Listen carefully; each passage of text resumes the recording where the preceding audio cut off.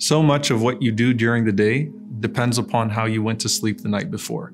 And there are so many ahadith that talk about the angel's involvement in your going to sleep and the effect that that's going to have on the next morning. You're going to sleep and you have a few choices to make.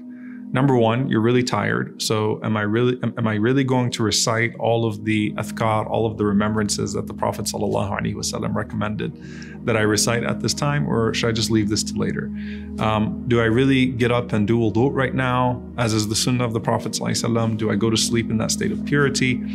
I'm having a hard time going to sleep, so should I pull my phone out and start looking through my social media, send a few text messages, watch a few videos? There's so much that you can do in those last moments before you sleep. The Prophet ﷺ said that every night as you go to your bed, an angel and a devil come to you and they start to prompt you. Now, this is in accordance with another hadith, which is more general, that the Prophet ﷺ said that throughout the day, the shaitan whispers to you and prompts you towards evil and promises you poverty and tragedy. And the angel prompts you towards good and to the promise of Allah subhanahu wa ta'ala. And so you're constantly between those two influences, right? But when you're going to sleep at night, the Prophet ﷺ said, in those moments, an angel comes to you and says, ikhtim bi khair, ikhtim bi khair, ikhtim bi khair. End your night well, end your night well, end your night well. And then a devil comes and says, end your night in evil, end your night in evil, end your night in evil. End it with a bad word, end it with a bad sight, end it with a bad exchange, end it with something evil, because our actions are judged by their endings. Okay, right? So this is your last moment of the night and you're going into death, right? Because at night when you sleep, it's al-maut as-sughra. It is your minor death. You don't know if you're waking up the next morning.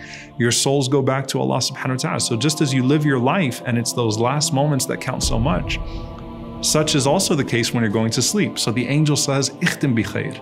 End your night with dhikr, end your night with the remembrance of Allah, end your night with some Quran, end your night with those good things, not those things that are bad.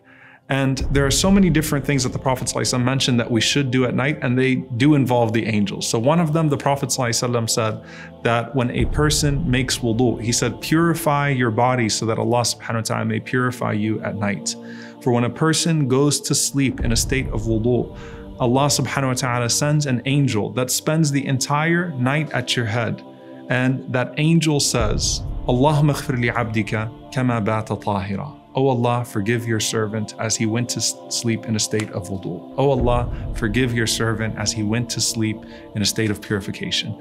And he keeps on making dua for your forgiveness throughout the entire night, just because you took those moments to make wudu, you took those moments to wash yourself and purify your body before you went to sleep. The Prophet ﷺ also mentioned Ayatul Kursi. To recite Ayatul Kursi, the Prophet ﷺ said that it would stand guard for you, that Allah would send an angel that would stand guard for you and protect you from any shaitan that could come anywhere near you throughout the night. And so just by making wudu, just by reciting Ayatul Kursi, by reciting those things, you have an angel that stands guard for you. You have an angel that seeks forgiveness for you throughout the night. You end your night well. So if you die that night on dhikr, then you return to Allah subhanahu wa ta'ala in a state of remembrance, as opposed to in a state of whatever it is that you were doing before you went to sleep. And if you wake up in the morning, you wake up already oriented towards Allah subhanahu wa ta'ala, ready to cling back to those things that you went to sleep with, so that you can continue your direction and your pursuit of Him.